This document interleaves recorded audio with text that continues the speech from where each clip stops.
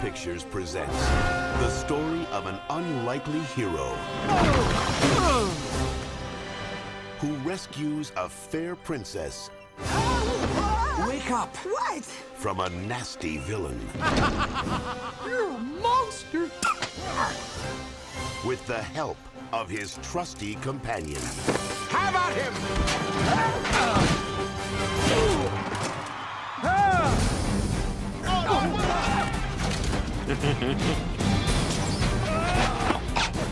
One name spells action.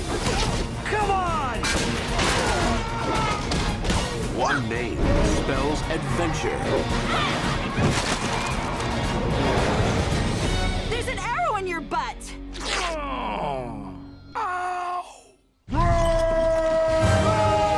One name spells excitement. And that name is Shrek. Shrek? You're expecting Prince Charming. Don't look down. Shrek! I'm looking down!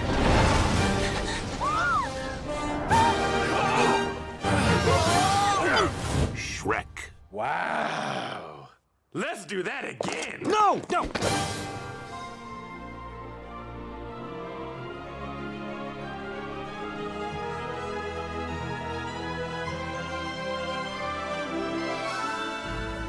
Hi, everyone. Welcome to Oscar Wild, a podcast about film, always counting down to next year's Oscars. I'm Nick Rohrkraut. And I'm Sophia Simonello. And welcome back. We're here for season 2. We are both so excited to talk to you about Shrek today. And it's a weird feeling being back, but I'm very excited. Yeah, we definitely, I think, had a nice break coming off of our very long Oscar season, but I'm excited to talk about one of my favorite movies today from childhood, and one that I, despite how good it is, always forget that it got a lot of awards attention. I'm happy to be back with my weekly chats with you about movies, and I'm assuming most of you listening have seen Shrek. It came out in 2001 and was the first winner of the Academy's Best Animated Feature category. And I didn't realize that it took that long, actually, for that category to be established. I think when I think of that category, I still include some Disney classics. And to think that it is only really 20 years old as a category is pretty cool. And I think that this being the inaugural winner of the category is a great choice. This movie's incredibly inventive, and I think laid out an interesting path for how the category would maybe choose winners in the future and would take shape in what they would recognize. It's definitely a refreshing winner, seeing how this category has progressed and the winners we've had since. We'll get into all of those, and we're going to do a little mini game about the Pixar hold over the category. So Shrek is about a... The IMDb description is a little rough here. Okay. We read them because we always do, but I know based on our polls that we've done on social media, everyone has seen this movie, so you can laugh along as we read this description.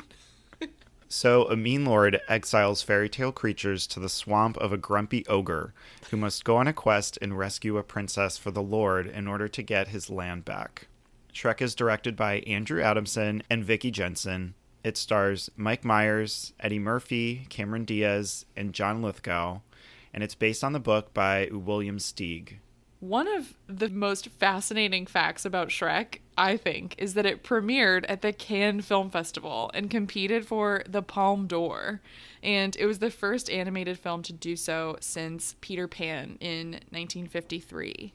Like, imagine going to Cannes and your schedule for the day is seeing the premiere of Moulin Rouge, Mulholland Drive, The Piano Teacher, The Man Who Wasn't There, and Shrek. It would be kind of a nice break seeing Mulholland Drive and I love David Lynch, but seeing that and then just going into Shrek, it would be a nice cool down. It would, but I feel like you'd still be in that like acid trip mindset of like, what is happening? Yeah. We're joking about all this, but I love Shrek. This is incredible. I think it was so original.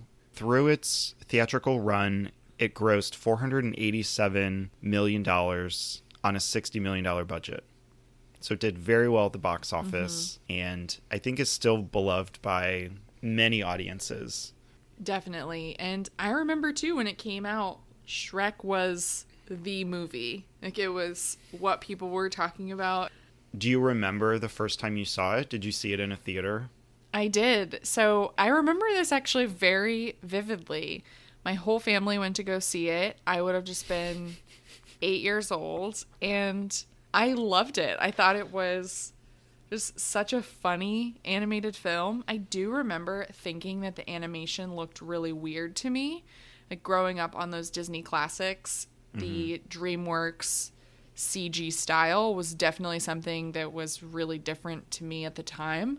But I remember just loving the characters. Donkey in particular, I loved him, and Eddie Murphy's performance as Donkey and that character is still, I think, one of the best parts of the movie for me watching it today. I'm surprised that my parents didn't hide the VHS tape from us, because it was one of the ones that was always on. What do you think makes Shrek different than maybe the other animated films that you grew up with, or as you rewatched it to prepare for this episode, what stood out to you as being different from the other animated films that we've watched? I think why I like Shrek so much is that all of its components are either done really well or just come together so fluidly. And the first one off the bat to me is the soundtrack, which, reading into trivia and history on it, it seems like it happened more unintentionally off the bat. I think starting the movie off with All Star is incredible. You just have so many good songs throughout. Hallelujah is one of my all-time favorites too. And ending with I'm a Believer, it's just like so many good references along the way. Yeah. And I think it's a bit nostalgic for us too, you know, thinking back to growing up and listening and having the Smash Mouth CD, and, you know, you had the Smash Mouth CD? I probably did. Wait, I think I have the Shrek CD, or I had it downloaded. That makes sense. I can't actually see the CD in my mind. I wonder if we had it too. I realized when I was rewatching it, because Hallelujah, the song, has been used in so many movies and episodes of TV shows and sung by contestants on American Idol and The Voice and shows like that over the years. But I realized I think this was the first time I'd ever heard the song was watching Shrek. Like, that was my introduction to it.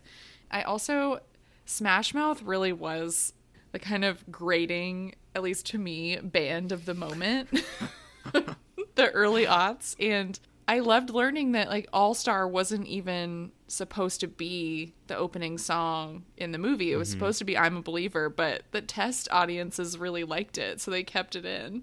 I think it's the perfect credit sequence song. Yeah. What else stood out to you in Shrek versus other animated films that you had seen growing up? So this was also something when we asked on Instagram, why do you love Shrek, to our listeners? So many people said this, that the adult humor in a kid's movie was something that really stood out to them and was something they really liked. And I'm the same way. I love how crude the humor is. I think it's hilarious. And I actually remember growing up, there were certain things that I definitely didn't get, but that my parents would laugh at, and I didn't really understand at the time, but was still able to enjoy it. And I think that any type of kids movie or animated film that has humor that works for kids and works for adults, and both audiences can get something out of it, I think that that's a testament to how creative the film is and how well written the script is too. And obviously the actors did improvise a lot of the humor, which is really fun. I just love it. There are so many great examples. And I think playing off of the adult humor, the fact that it's a play on a classic fairy tale and it's turned on its head is just another way this film keeps things original. It's funny watching it back now because I know I didn't get some of the references when I was younger, in the Duloc information booth scene. I think I can remember trying to think of what the word would be that they pause at. And I don't think I could. And now it's obviously. But there are also lines that really just don't make sense, but are funny when you're a kid. And I think a lot of that is Eddie Murphy's humor and the script. So it's really for anybody. Yeah.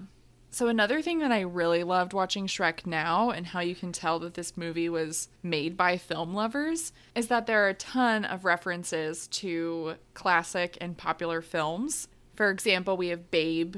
Shrek at one point says, "That'll do, donkey, that'll do," which is a reference to "That'll do, pig, that'll do." We have Jurassic Park. The reference there is when, at the end, the dragon eats Lord Farquaad. Mm-hmm.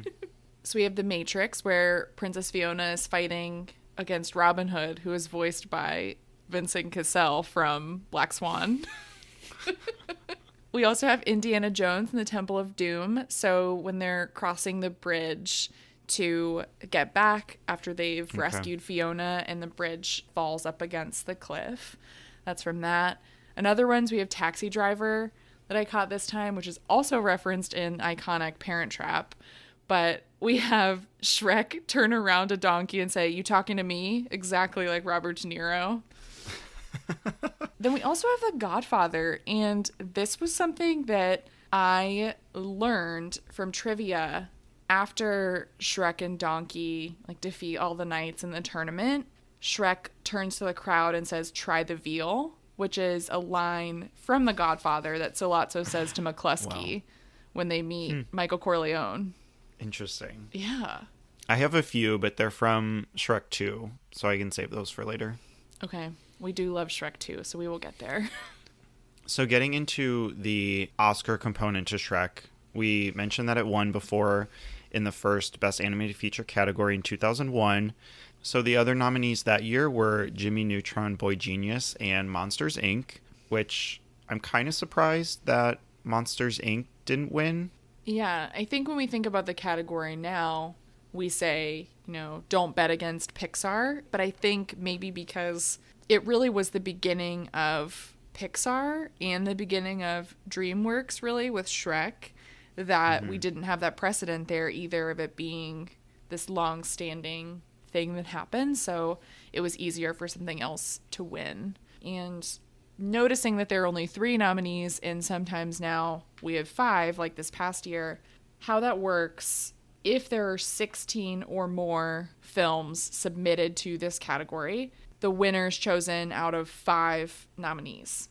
Otherwise, they'll only have 3 nominees in the category. And thinking back to our Contender series, we talked a lot about the precursors, and I think why Shrek did so well at the Oscars is that it did really well at the precursors.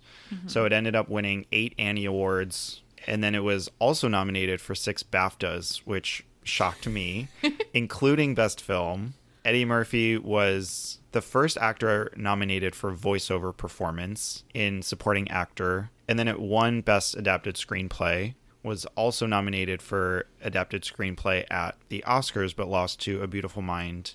And then also at the Golden Globes, it was nominated for Best Musical or Comedy. So quite the showing. And Eddie Murphy to this day is still the only actor who's been nominated for voiceover work at the BAFTAs.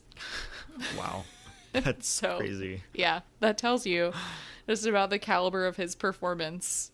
So let's get into some of our favorite scenes. I think the way the film starts, just the opening credits, are great. You get to see Shrek in his environment. You get a taste of what the humor is going to be like throughout the film. And again, opening with All Star by Smash Mouth, I think really does set the tone for its place in culture for years to come, which I think is so hard to do in an opening credits sequence. And I think even before the credits, it opens up on this book. We're reading this fairy tale with this really romantic score. And then at the very end, Shrek rips out a page. And it's kind of like, okay, we're in for a ride. This is not your typical fairy tale. And I think that's when I realized that it's like, okay, this is different. We love different. And I'm ready. I love that it really pokes fun at, in a really smart way, those classic Disney fairy tales like Sleeping Beauty, how it opens on that beautiful gold jeweled book, and Beauty and the Beast, how you have that voiceover narration telling you about this fairy tale and where you are. I love that it makes fun of that, especially because it's not a Disney movie. So it's telling you right off the bat, you're very familiar with this type of animated film. We have something different for you and maybe better. So then from there, we are introduced to the swamp. it's Shrek and Donkey meeting and becoming a thing because Donkey is so annoying about it. So then all of the fairy tale creatures are dumped at the swamp, and Shrek is ready to have this night alone. He has his martini with an eyeball in it and this like beautiful spread at the table. And then we see like the three blind mice come in, and then Snow White in her coffin, just all of these fairy tale creatures coming together. And I think that's a really cool way to bring in even Disney characters, which I was a little surprised by.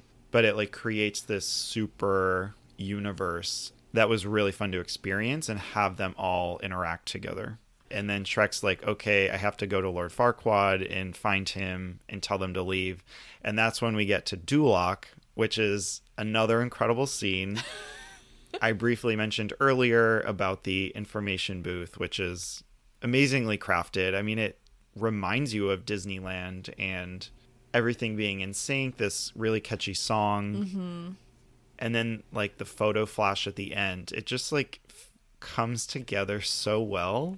Well, it's great too because it's a riff off of It's a Small World, which is the classic Disney song that you'll hear at Disneyland, Disney World. And I love how it starts, and it's so, because Duloc is so quiet and no one is around, and these things are so annoying. And we have to mention when they're singing the song and they say, shine your shoes, wipe your, and they pause as they're turned around and bent over. And then they all just say, face. It's like the expressions on the dolls too is what makes it that much better. And yeah, like you mentioned too, the picture of them, and that's always what ends up happening if you're at any type of amusement park. They always, all those characters want to take your picture. And it never looks good. And Donkey's like, let's do it again. So then from there we meet Lord Farquaad, and then Shrek and Donkey go on their journey to rescue the princess, which is another great scene. I think the scene too where Donkey and the dragon meet and he starts flattering her and things kind of start to turn around a little bit is so funny. Such a bizarre choice, but I think like as kids it's hilarious. Yeah, exactly. Like when I was a kid, I remember, like I said, I loved Donkey so much. So him meeting this dragon, and I think her being the one who's just so much bigger and more powerful than him is such a great choice. And having that working alongside like Shrek going to get Fiona, and again, like another trope that you see in so many fairy tales, in so many animated classics of this prince like going to rescue the princess, just like in Sleeping Beauty, fighting off the dragon. But instead you just have Shrek being like, let's go, like all the crude humor, just none of the decorum that a knight would have in that situation makes it so much better. Because she's going in for the kiss. She's awake. And then he just shakes her, says, let's go, props her over his shoulder, and like starts running out of the castle. They're trying to get away from the dragon too. And again, like the music here is done really well. It's like really action packed, but you're also playing with this dragon flirting with the donkey, and he's trying to get away from her too.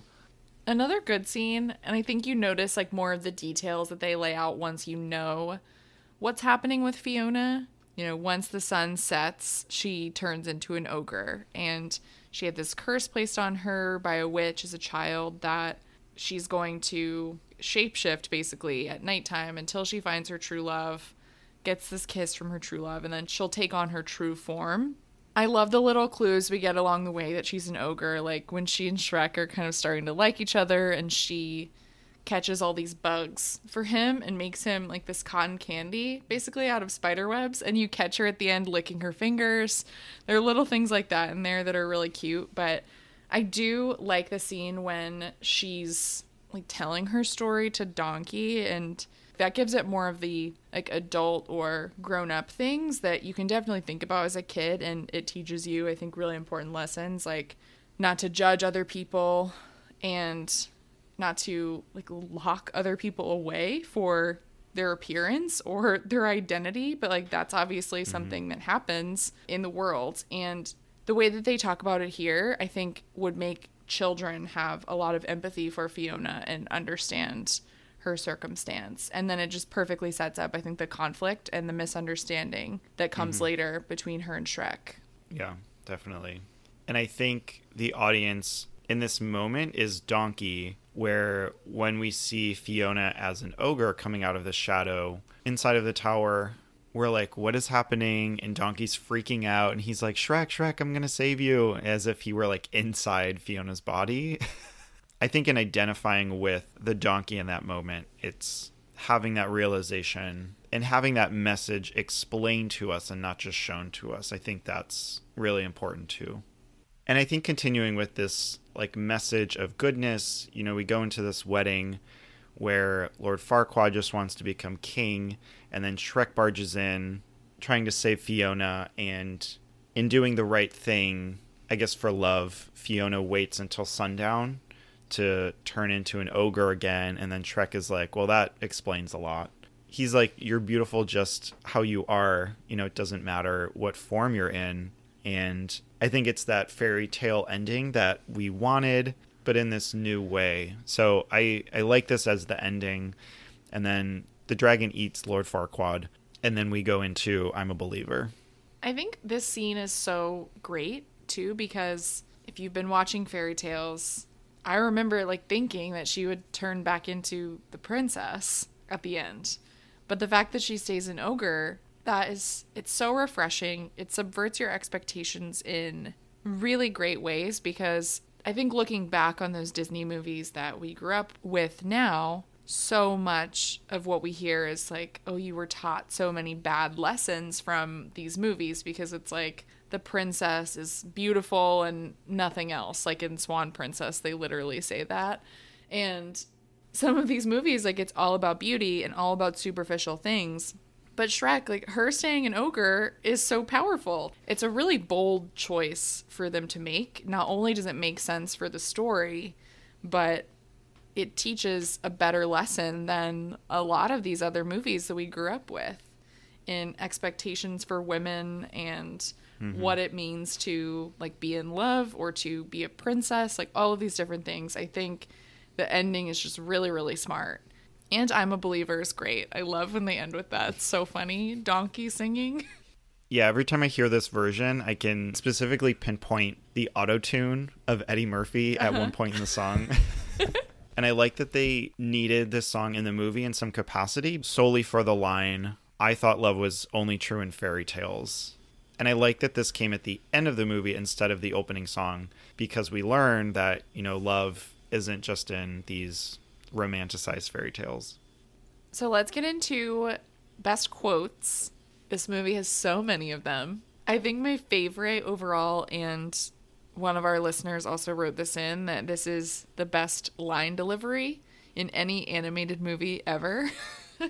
We can stay up late, swapping manly stories, and in the morning, I'm making waffles. It's so funny. It's really just all of Donkey's lines are delivered so well and just have so much humor to them.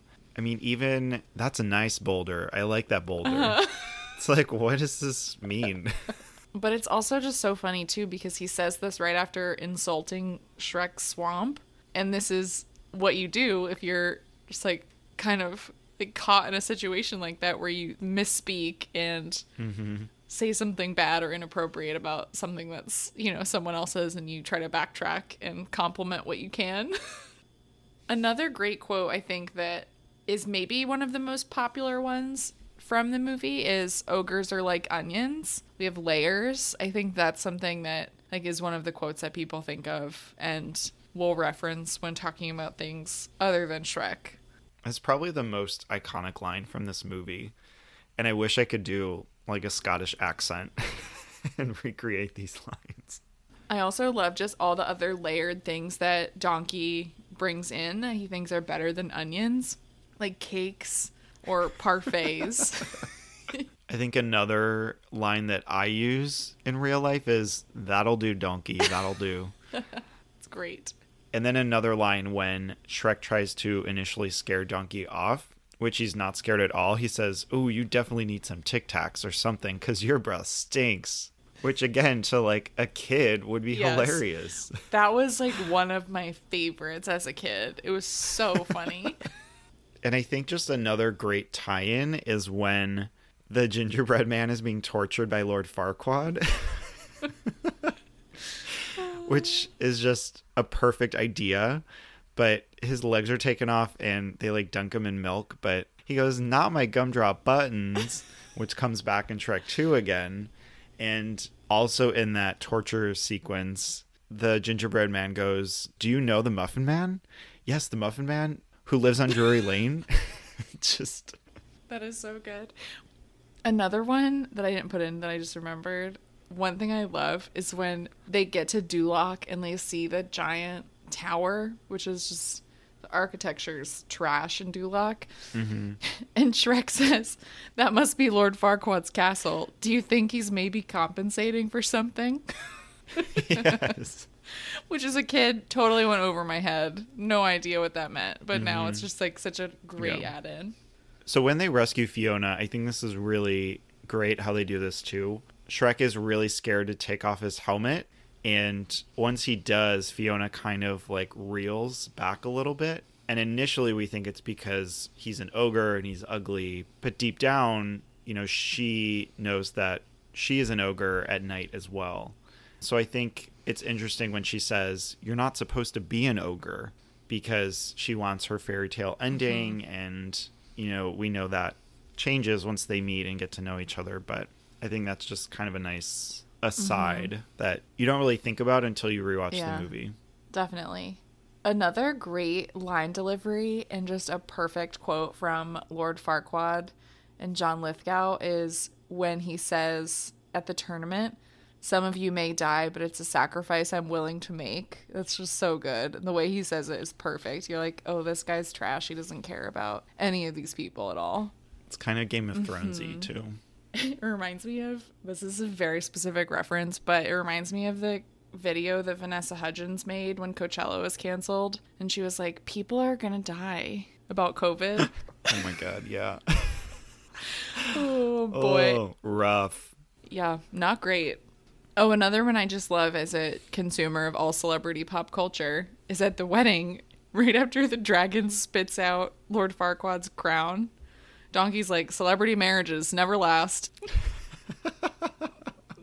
And then another quote from Shrek to Donkey. He's like, all right, don't get all slobbery. No one likes to kiss ass," which is a nice little double entendre there. That's good. There are so many quotes, and obviously we're missing a lot. We can't read the whole script. And butchering them all. But I think those are some of our favorites. If you have more, definitely let us know. But now, before we get into some fun trivia and information about the cast, we have a fun mini game based on a suggestion that we got from one of our listeners.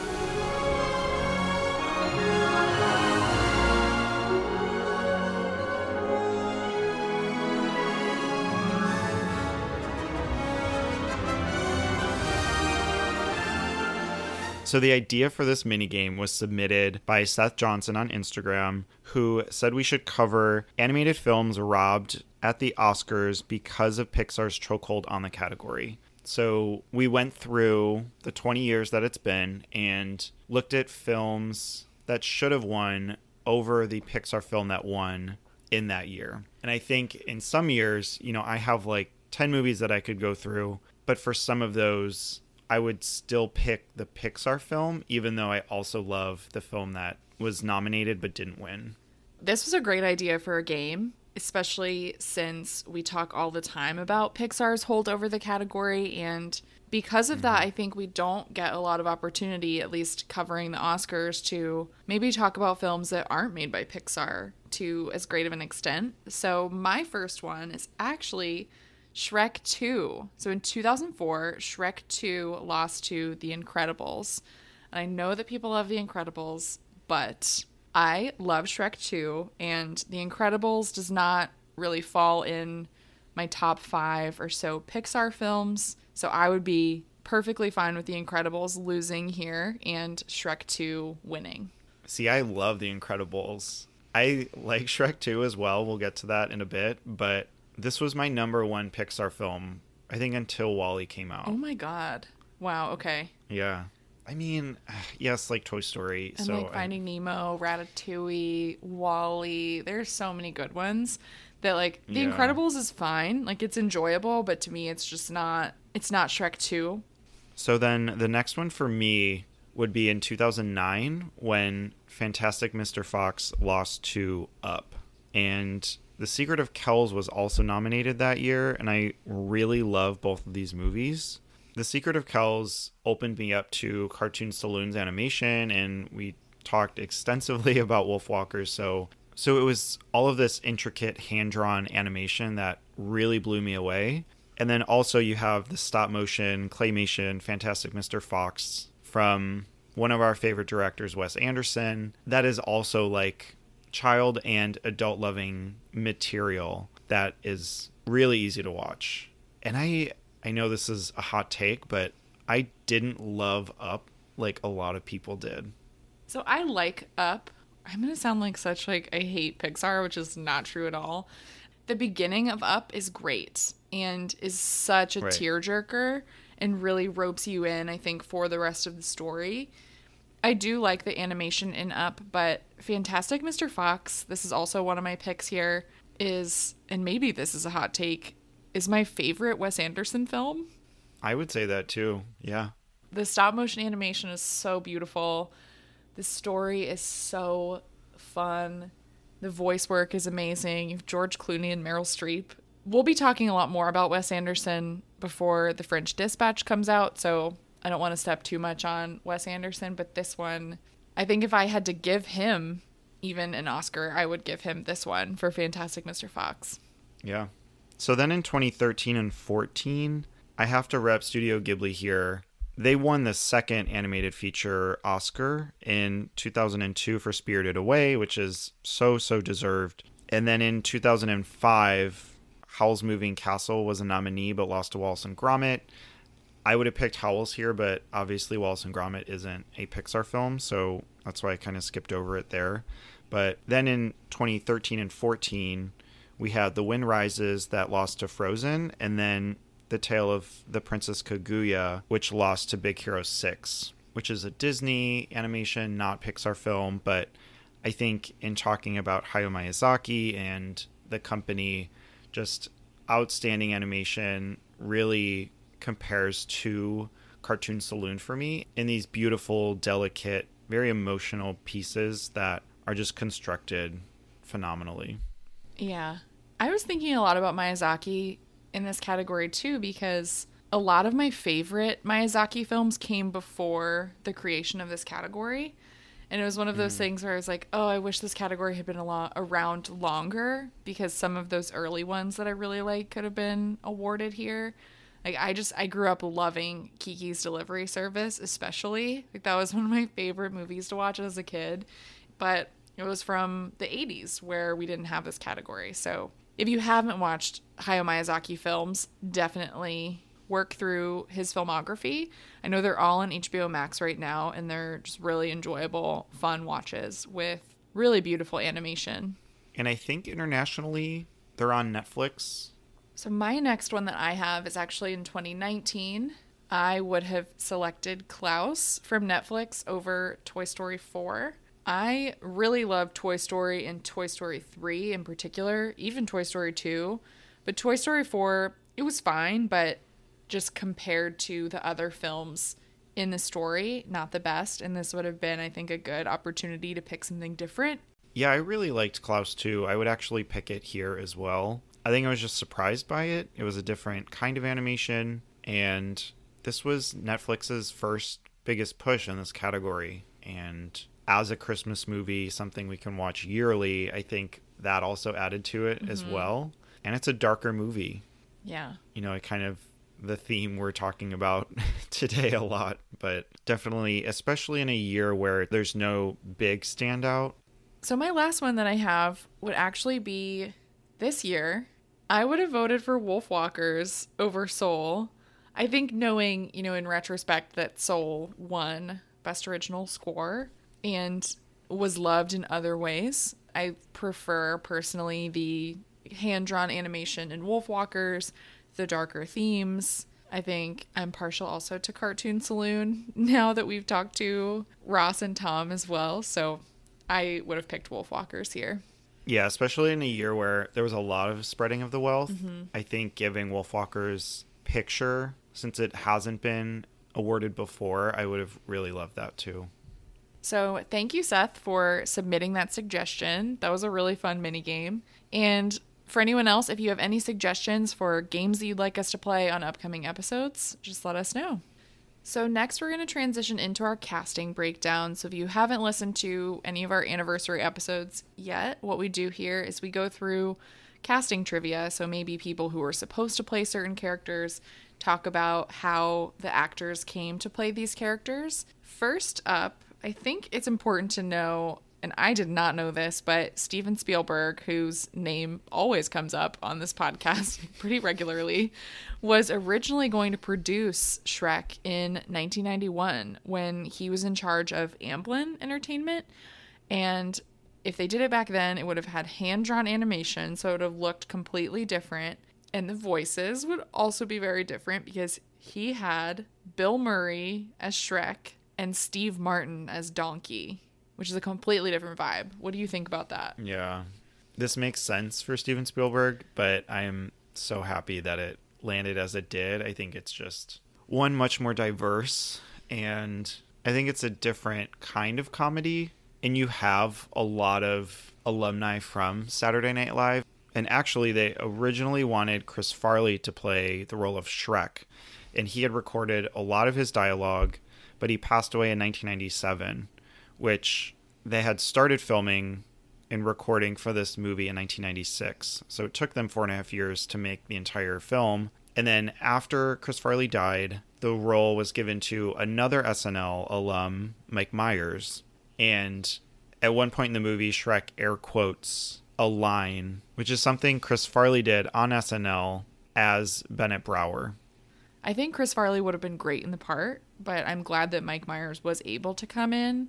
And he actually is part of the reason that filming took so long, because he didn't want to listen to any of Chris Farley's existing work. He wanted to just approach the role organically and kind of on his own and not be influenced by his performance or his take on the character.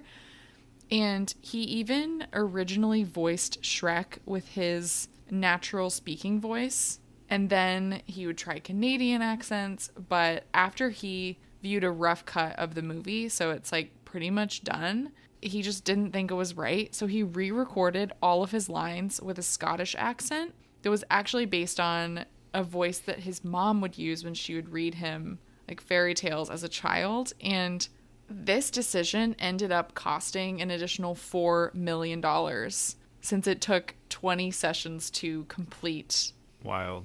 I mean, I think they made the right choice, but it was an expensive one. Yeah, right. And I couldn't get it out of my head, but do you know who... I don't know if you've seen this yet, but do you know who Shrek sounded like to me the entire movie? I don't know. I'm worried to find out. Lawrence Chaney. Have you seen UK season 2 yet? No, not yet. Oh.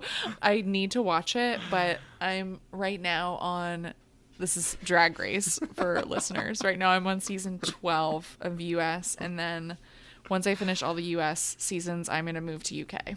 Okay. UK is great, but it's that Scottish accent that really made me think of him the entire time. I love that.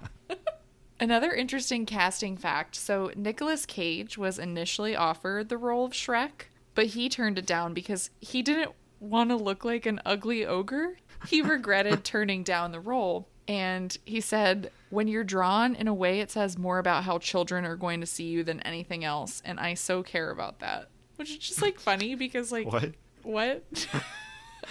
Out of all the things Nicolas Cage has done, I know, and he's too good for Shrek. It's you've been in that bad Wicker Man remake. I don't know. I love Nicolas Cage though, so I'm not gonna speak ill of him. It's just an odd comment. I guess at the time, 1996 to 2000, this was peak Nicolas Cage, where he had just released Leaving Las Vegas, did The Rock, Con Air, Face Off, City of Angels, and Gone in 60 Seconds came out in 2000. Along with The Family Man. So these are like really iconic roles, and he doesn't get wacky until I think a few years later. And then he has like one of the most iconic family films ever for our generation, National Treasure. Yes. Is it time to get into Eddie Murphy more? Yeah, you can talk about your favorite character from the film. And Eddie Murphy also says it's among his best works. Eddie Murphy and Jeffrey Katzenberg, who's the co-founder and CEO of DreamWorks, they've known each other actually since the beginning of their film careers. And they said to each other, like, one day we'll do an animated film together, which ended up being Shrek. And Katzenberg was the one who recommended Eddie Murphy for the part of Donkey. And he even still thinks that this is Eddie Murphy's best work. And so I think because of Katzenberg's relationship with him and just how he saw him in the part, no one else was even considered for Donkey. Like, once the name Eddie Murphy came up, it was just, that was it, which is great. I cannot see anyone else as Donkey. While I think the rest of the cast is also amazing, when I think of Shrek, I think of Donkey and those lines and how much humor and life he injects into this movie. Yeah, and I think also looking at what was coming out before and around the time of Shrek, Eddie Murphy had just started doing all of the Nutty Professors. So I think this is very much in line with that and creating this character, which I really love. And there's actually a Nutty Professor reference in the movie. When they're in the castle and they're looking for the stairs, Donkey says, "I am the Stairmaster." And that's something that he says in the Nutty Professor. And then next we have Cameron Diaz, who plays Fiona. So with her scene where she fights Robin Hood and the thieves, she used some of her kung fu training from when she did Charlie's Angels as inspiration for some of the noises, and she uses some Cantonese in there as well. So during those fight scenes, I think that's a fun little nod to that also iconic movie. And then another fun fact, the scene when Princess Fiona burps was written after a recording session where Cameron Diaz burped after drinking a Coke, and Eddie Murphy improvised Donkey's response and said, "She's as nasty as you are," to Shrek. Lots of good improv in there. And I want Cameron Diaz to make more movies. I'm happy for Yes. her that she's had her hiatus, but I want her to come back. And then last we have John Lithgow. One funny thing about him is that he's actually 6'4", so he's really tall in real life. And he thought that this was actually part of the joke of his casting because he's so tall, like, playing this character who is so short, and how that's such a big part of Lord Farquaad's character. Initially, Alan Rickman was the choice for Lord Farquaad. However, Alan Rickman decided that he wanted to portray Professor Snape in Harry Potter and the Sorcerer's Stone instead. I mean, that's like a perfect, I think, sliding doors moment where, yes, Shrek was this big hit, but can you see anyone else as Snape besides Alan Rickman, right? It's like that's part of his big legacy, I think, now. So then a little bit more trivia on the movie. I think the most fascinating thing is that none of the actors ever met. They all recorded their lines separately. And John Lithgow actually was upset when he didn't meet anybody because he knew he was working with all these actors, which is, I think a little sad. And thinking about all of these moments in the movie and how well timed all the humor is and all these little moments, I think that adds to how good Shrek is as a movie. Yeah. And it's also like, how the heck do you do this? I know. It really says a lot about the actors and the filmmakers, like everyone involved. But I think when I envision Shrek, I think of like all of the actors together in a studio, like seeing each other and being able to play off of each other. So that is really interesting and unexpected. I want to see like a big 20th anniversary table read of everybody and hearing. That would be so much fun. That would be great. Another fact is that there are actually 36 unique locations in Shrek, which is more than any other computer animated film at the time. So this was, I know we talked about the animation a bit earlier of how it looks very different from a lot of those Disney films. And I think looking at it in that way now, it really was inventive and really put DreamWorks on the map as a competitor, and putting that much work into this film, having that many unique locations is definitely part of that. Before Shrek was released, the film had to be viewed by DreamWorks' lawyers because there were a lot of concerns that they would be sued by Disney over the references to Disney's films and theme parks, which we've referenced before, but they were fine. Yeah, I was kind of surprised. I mean, they're not speaking ill of Disney, but it was still kind of surprising to see Snow White and Cinderella, and later on in some of the sequels as well, like all of those other characters and locations. And kind of going along with that, there are rumors that Lord Farquaad was based on former Disney CEO Michael Eisner, who Jeffrey Katzenberg, the CEO of DreamWorks, used to work with because he was actually at Disney before breaking off to go to DreamWorks. So that would be crazy if that's true. Okay, so now getting into the sequels and some of the spin-offs, the Shrek universe is huge. After Shrek came out, we had Shrek 2, Shrek the Third, Shrek Forever After, and there's actually a fifth reboot in the works right now that's supposed to be released in 2022. And then apart from the movies, we have 2 holiday specials, I think a Halloween and a Christmas one, and then a spin-off film, which was Puss in Boots, which was also nominated for the Oscar. There's a Puss in Boots sequel coming, and there was a stage musical as well. And also at Universal Studios, they had a theme park ride, Shrek 4D. So there's just so much going on. There really is. How many of these have you seen? Have you seen everything in the Shrek universe? Only a few? I've seen 1 through 3. I don't think I saw Puss in Boots, and I think I skipped the 4th movie too. I may have watched like the holiday special in my like overwhelming need to see every holiday thing that's been released. How much have you seen? I have just seen Shrek 2 and Shrek the Third. I haven't seen any of the others, which is odd that I haven't seen Puss in Boots, only because I love Puss in Boots in Shrek 2 and Antonio Banderas's performance as Puss in Boots. But I am not really, I think, after the third Shrek, like in a rush to check out the rest of the movies. Yeah. Watching Shrek the Third, it was just like a steep decline from Shrek 2, and I really don't feel motivated to watch Forever After now. But we can talk about Shrek 2, which is, I think, an equally satisfying movie and incredibly crafted sequel, which can really be hit or miss sometimes, and this is very much a hit for me. I love Shrek 2. I think it still uses a lot of that really sharp but also crude humor that the first one uses. It introduces classic characters but with a twist on them that I think is very smart, like Prince Charming and the Fairy Godmother and Puss in Boots, who are characters that are pretty well known, I think.